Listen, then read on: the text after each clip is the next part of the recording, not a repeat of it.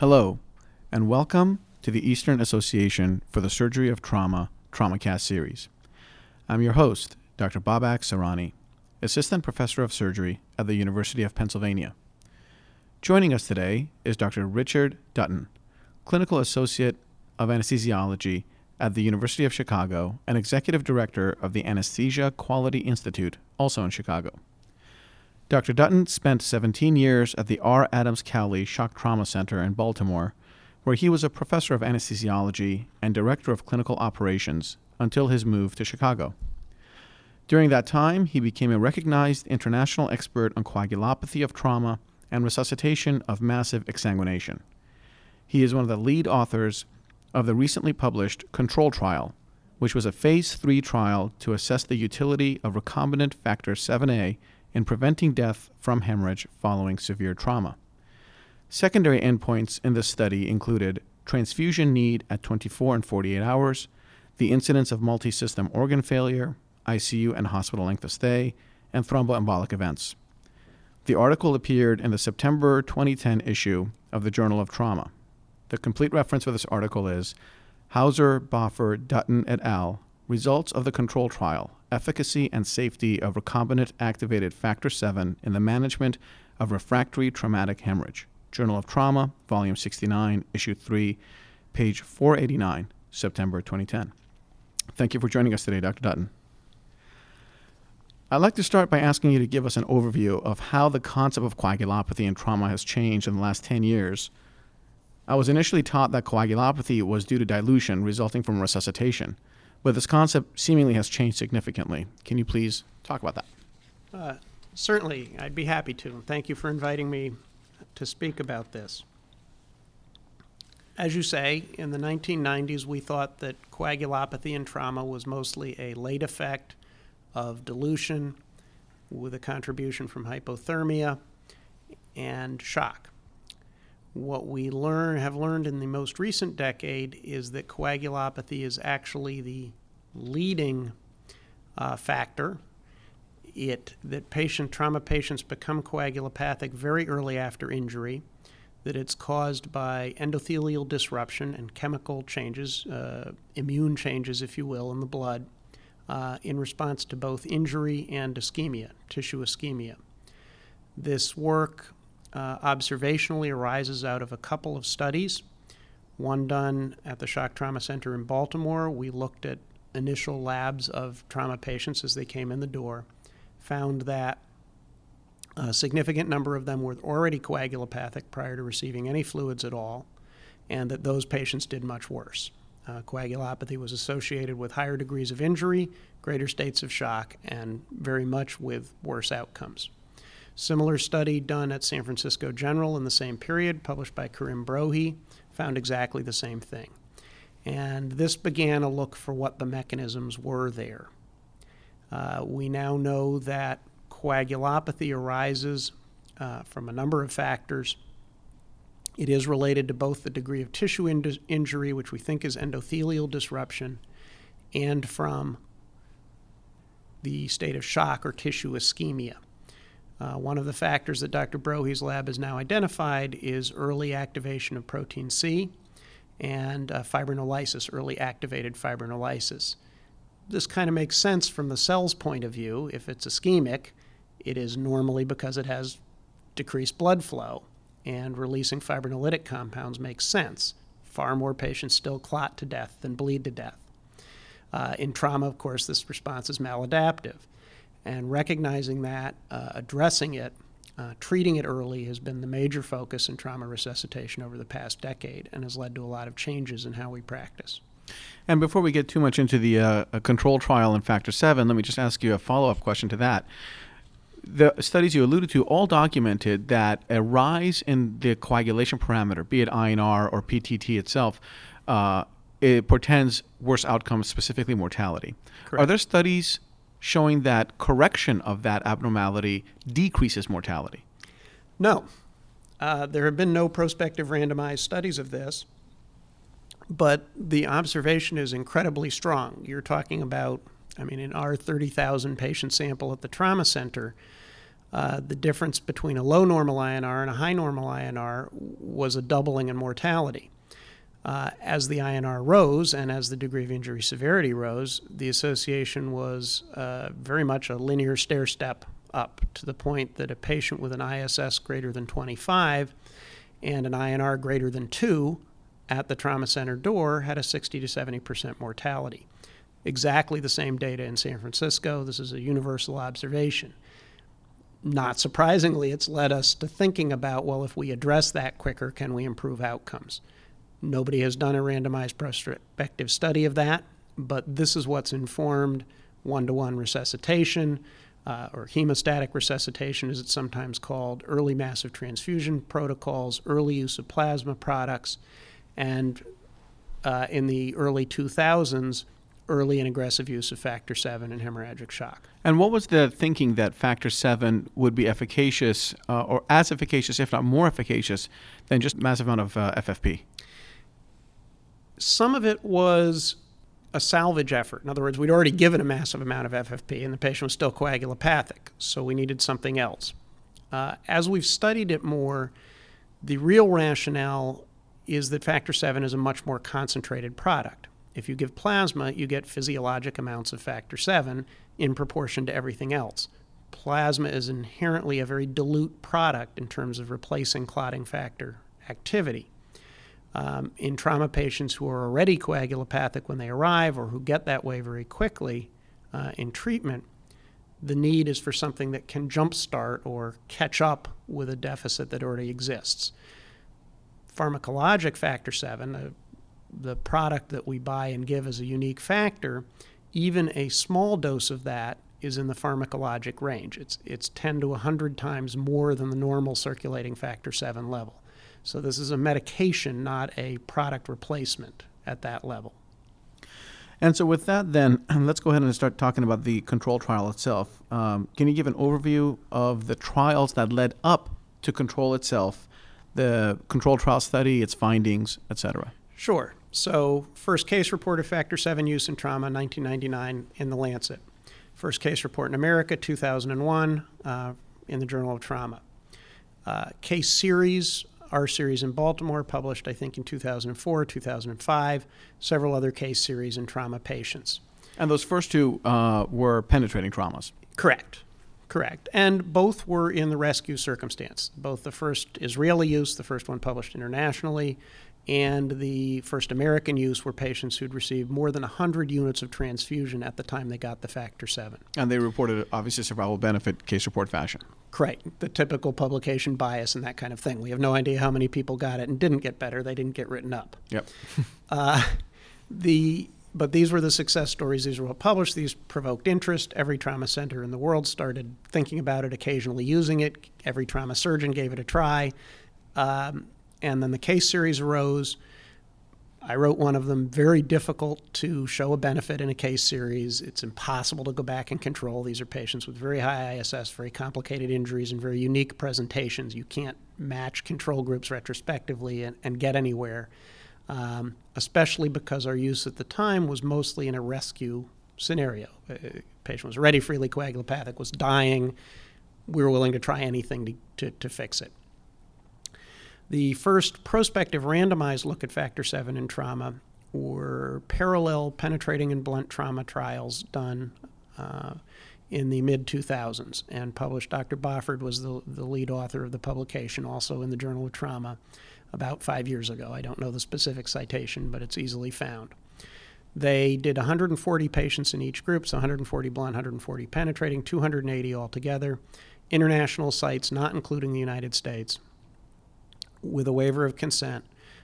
Use of factor VII after 10 units, I think, of transfusion, found significant reduction in blood loss, significant reduction in further transfusion in those patients, no difference in mortality, no difference in durable outcomes of organ failure or that sort of thing. This was published, and it provoked the need for the next trial on a larger scale to do in a prospective randomized fashion a look at whether you could improve mortality with factor VII. And so let's talk about the control trial, because that was the final prospective study. And will be for a good time to come, I suspect. So we set out, the steering committee, who are the authors of the paper, set out to design the best possible trial to assess Factor VII. These are all people who'd used it clinically, had some experience with it. Obviously, Dr. Bofford had led the previous study. Our goal was to look at it in a true clinical environment. So we wanted it in the setting of good general trauma care, and that's an important theme I'll come back to in a minute. We all felt that giving it earlier would offer enhanced benefits, that rather than using it as a rescue, giving it earlier in resuscitation ought to improve outcomes. So we moved the threshold for giving it back to 4 units rather than 8. So the patient became eligible to receive it at 4 units. At the same time, we wanted to remove noise from the trial of patients who were going to get better no matter what we did. For instance, they'd already stopped bleeding. For that reason, enrollment and control, you had to have received 4 units of transfusion. You had to have a traumatic injury, either blunt or penetrating was fine. You had to have evidence of active ongoing hemorrhage, continuing fluid requirement, acidosis, evidence of shock. The clear thought, the art of it, as it were, that the patient was still bleeding and was still being resuscitated when you gave the drug. These were obviously difficult entry criteria to write. We took our proposed inclusion criteria and ran them through a number of large trauma databases. The Trauma Registry in Baltimore, for example, the one in Memphis. We looked at the German National Trauma Data Bank. Whatever sources we could find, let's put those inclusion criteria in and see what kind of population that gives us. In all of those sort of pre-studies, we found that the mortality in those groups was 25 to 30%. Control was therefore powered to show a benefit to a mortality of 25%, and actually we were hoping to reduce that by about 5% or down to 20% would have been fine. Powered analysis gave us about 1,500 patients, and that's how the study was launched. Consent. How on earth do I get consent before 4 units? I get 4 units of blood before I leave the trauma bay. Right, and that's exactly the kind of patient we were looking for. So it depended on what country you were. This is an international trial. We wanted to include the U.S., but we wanted to include the rest of the world as well. We wanted to get it done. So I think we ended up enrolling patients in 34 different countries. 100 centers initially participating, that eventually reduced somewhat to the number that actually included patients. In most of the rest of the world, we were able to get a waiver of consent or a consent through a designated third party. For instance, in Germany, consent for enrollment would be given by a lawyer, the hospital lawyer, who had been pre-briefed on the study. So we could acquaint him with all the ins and outs of the study and what kind of patients we were looking for and so on. So it was essentially all pre-approved and relatively easy to bring patients in. In other parts of the world, we could do it with an uninvolved third-party doctor, for example, as the consenter for the patient. In the United States, none of that was viable, and our mechanism is this community consultation, waiver of informed consent. Obviously, this is tough sledding for the investigators. It's a lot of work that has to be done. That's what the steering committee recommended to the study organizers, but that's not where we wound up. It was determined that would take too long to get the U.S. centers up and enrolling. So the actual consent mechanism in the United States was the same as in the rest of the world. Somebody had to give consent, either the patient or a family member. As you yourself know from your practice, this is going to affect who you can enroll and how you can enroll them. Just as a digression, at some point during this discussion, we did a short study at the trauma center. We actually observed when a patient was consentable or when they had a family member who was consentable without having any study attached to it. We were just trying to collect the demographics. We observed 2,000 consecutive admissions, found that less than 20% of all patients were consentable within 2 hours. And this was obviously much worse if they were seriously injured. So bad brain injuries or bad bleeding, the two groups were most likely to want to study. We looked at when their LAR, or legal representative, was in and available, and it averaged about 4 hours after admission. So we knew this wasn't going to work well in the United States, and this was one of the difficult parts of control. And there's no question that in the U.S. enrollments in the control trial, we got a somewhat different patient population than we did in the rest of the world. These were patients who were bleeding more slowly because we had to have time to get them enrolled. Yeah, and this is certainly a recurring theme in emergency department-based research, which we can talk about, I hope, in a future setting. Before we get into the results of the control trial, I think a point that you brought up we should probably talk about a bit, and that was the meticulous nature with which you guys went around ensuring that standards of care post-resuscitation were met. Yes. Obviously, if you're looking at mortality as a primary endpoint, which was the insisted on primary endpoint of the FDA and other regulators, there are lots of things that affect mortality, and you want to make sure that they are not contaminating your study in some way. There was criticism of the first trauma trials that it was done in a very heterogeneous group of ICUs and trauma centers, and this was perceived as an issue. So in control, we specified very close adherence to good trauma care standards as we interpreted it at the time. And we actually paid a significant amount of money to the Vanderbilt Consulting Group to be third-party observers of that care. So when a patient was enrolled, it was reported to VCC. They reviewed the chart, they reviewed the care, they reviewed the adherence to these standards, and they provided feedback to the investigators in real time about, did you do a weaning trial today? Why did you give that unit of plasma? That kind of thing.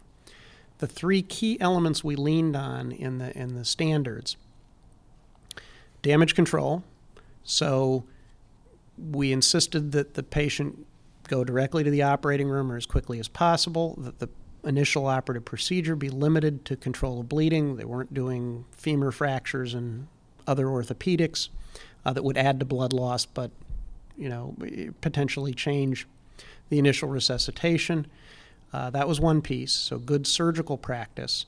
The second piece was the transfusion guidelines, which basically emphasized early aggressive use, one-to-one resuscitation for actively bleeding patients, the same as we practice now.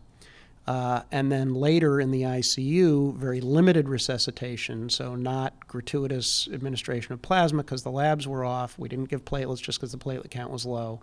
To get transfused later in their course, the patients had to be actively bleeding. And this is good practice. I think most of us would agree, and you've probably done other podcasts that will talk about that.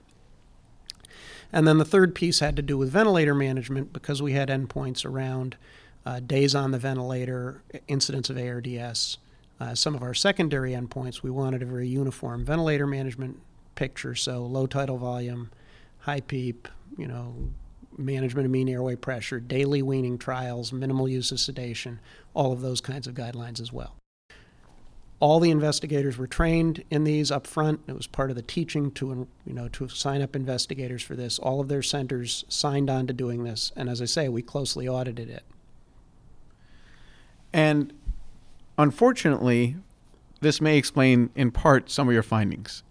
I think it explains a lot of our findings because what happened, and I'm sure most of the audience already knows, the trial was stopped at about 600 patients after about 2 years of enrollment. The reason it was stopped was scientific futility, which is a somewhat meaningless term. What it really meant was at that second we stopped it, the mortality in the Factor VII group was 11%. The mortality in the placebo group was 11%. Both of these were substantially lower than the 25 to 30% we were predicting.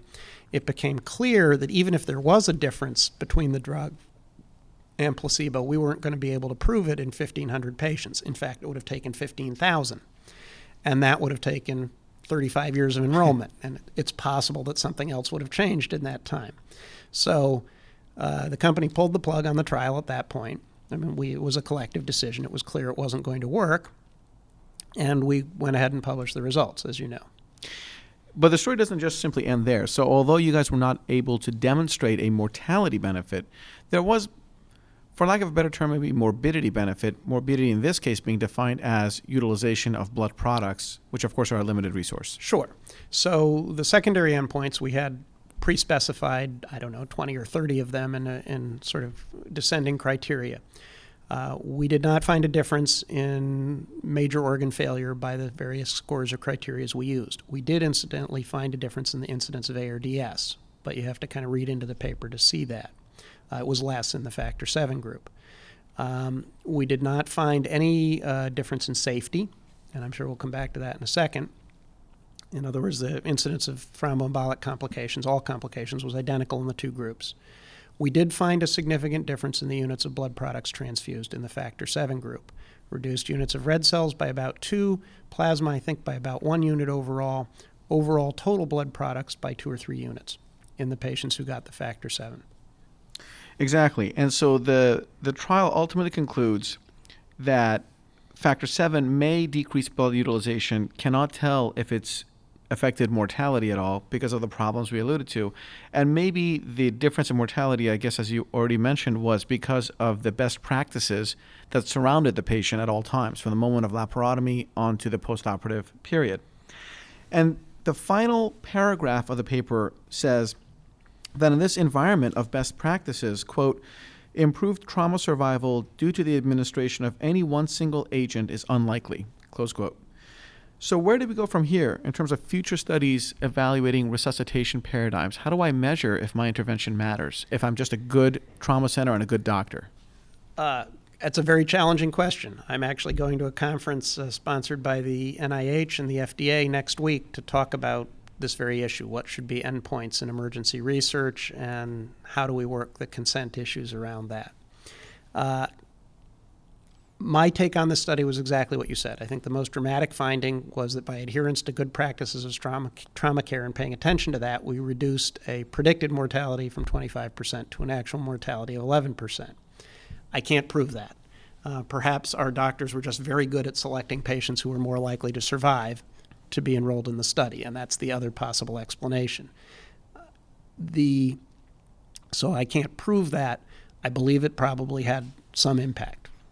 This is interesting because the other persons with whom I've spoken thus far, Mike Rhodes about clinical practice guidelines, Shahid Shafi about measuring outcomes amongst trauma centers, the same theme comes back again and again, that if one simply puts away the bickering amongst people about whether you got to give 6 cc's per kg or 8 cc's per kg, should we give 5 of FFP or 8 of FFP, just adhere to common clinical practice guidelines, outcomes seem to improve. Yes, and we took a good look at mortality in the trauma center as I was leaving the trauma center for my new job. This was the last big project I worked on. Is we had carefully analyzed death and cause of death in all our patients for 15 years. We looked at that data very closely.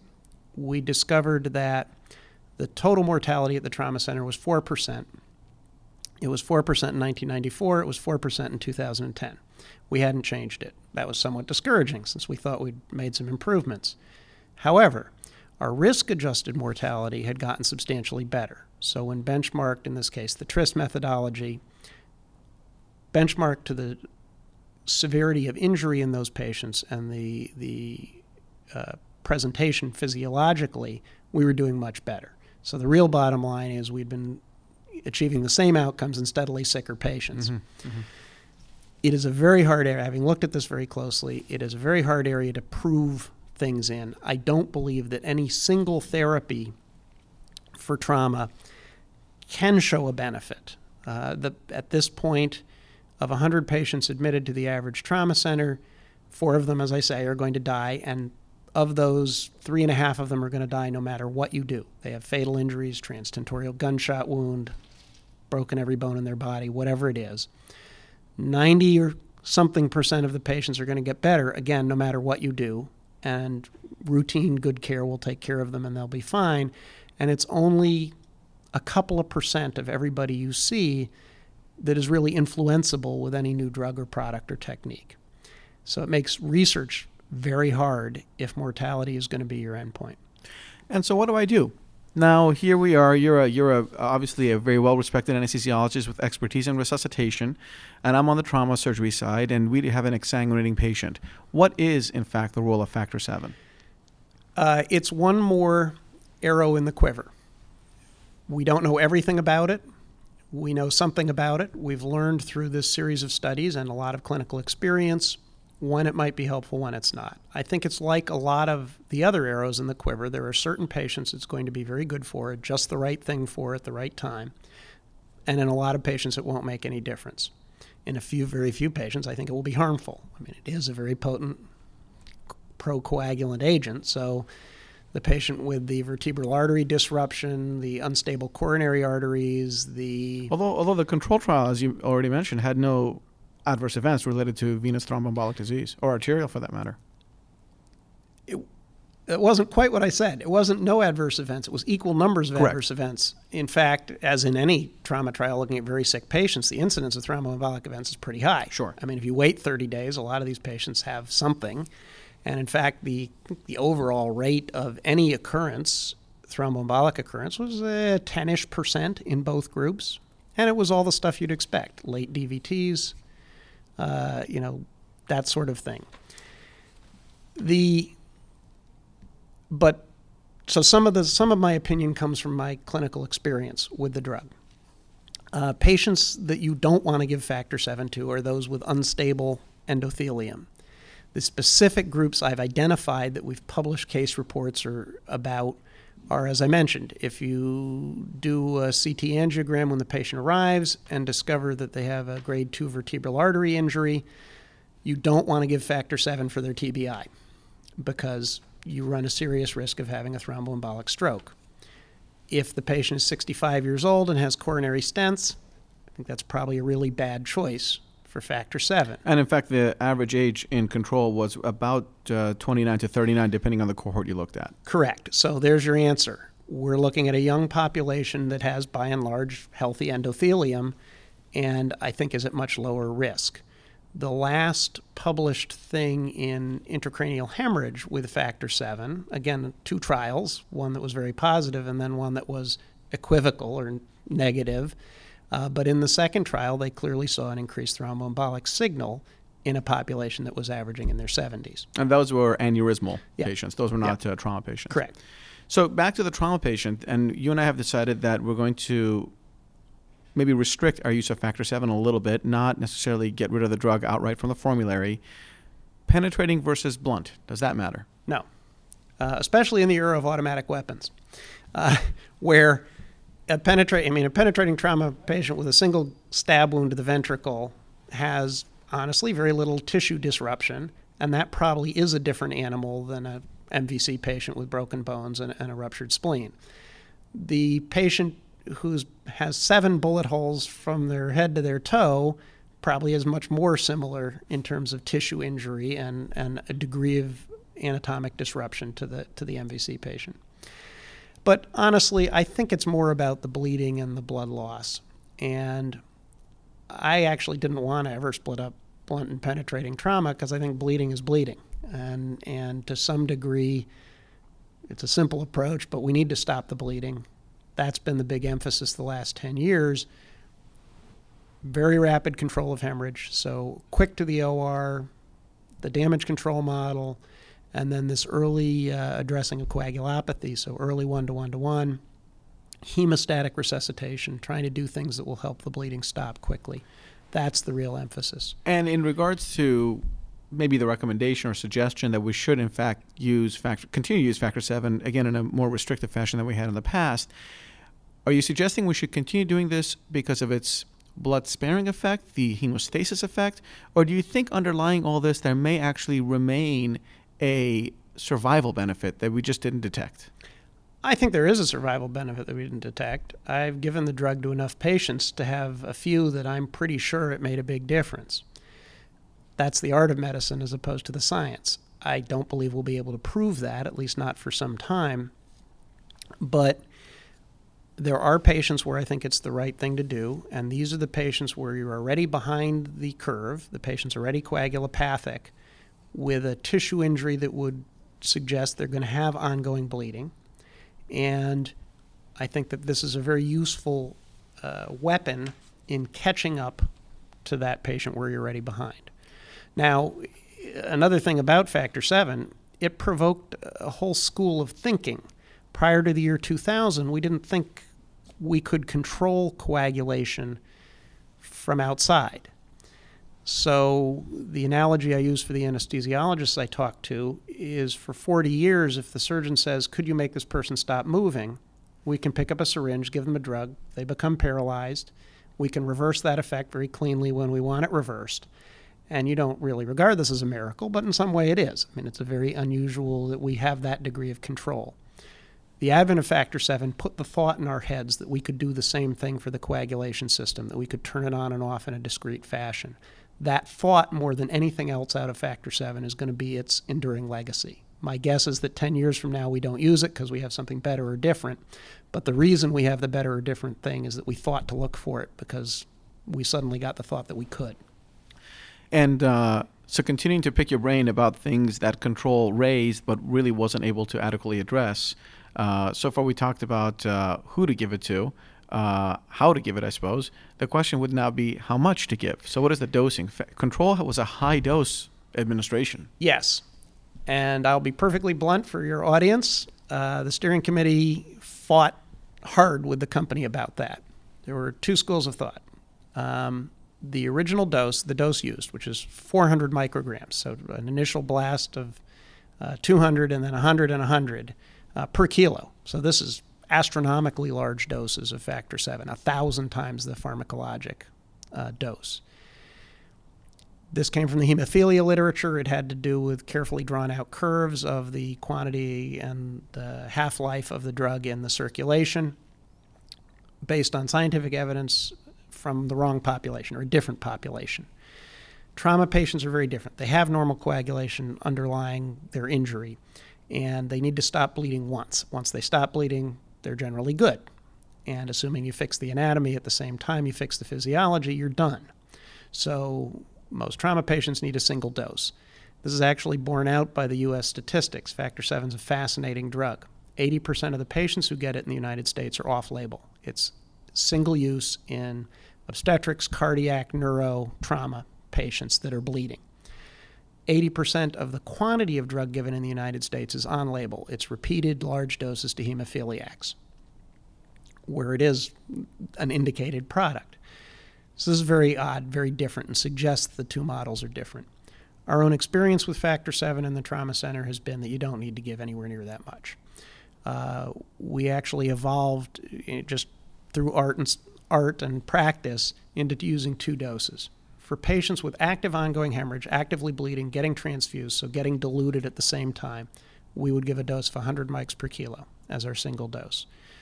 And very rarely would we ever give a second dose. If it didn't work, it meant the patient was futile. The patient was going to die and was already beyond salvage. And if it did work, you didn't need more. The other dose we used was about 10 micrograms per kilo, and we actually called it the administrative dose because it was the single small vial. And, we don't throw any away, it's too expensive. But the 1 milligram vial of it, about 10 mics per kilo, that we used for patients that were lethally coagulopathic, but not losing bulk volumes of blood. So who do I mean? The TBI patient with the active expanding subdural on Coumadin. The perfect model. You can reverse the Coumadin effect in 10 seconds. With the Factor VII dose, you can get them to stop bleeding.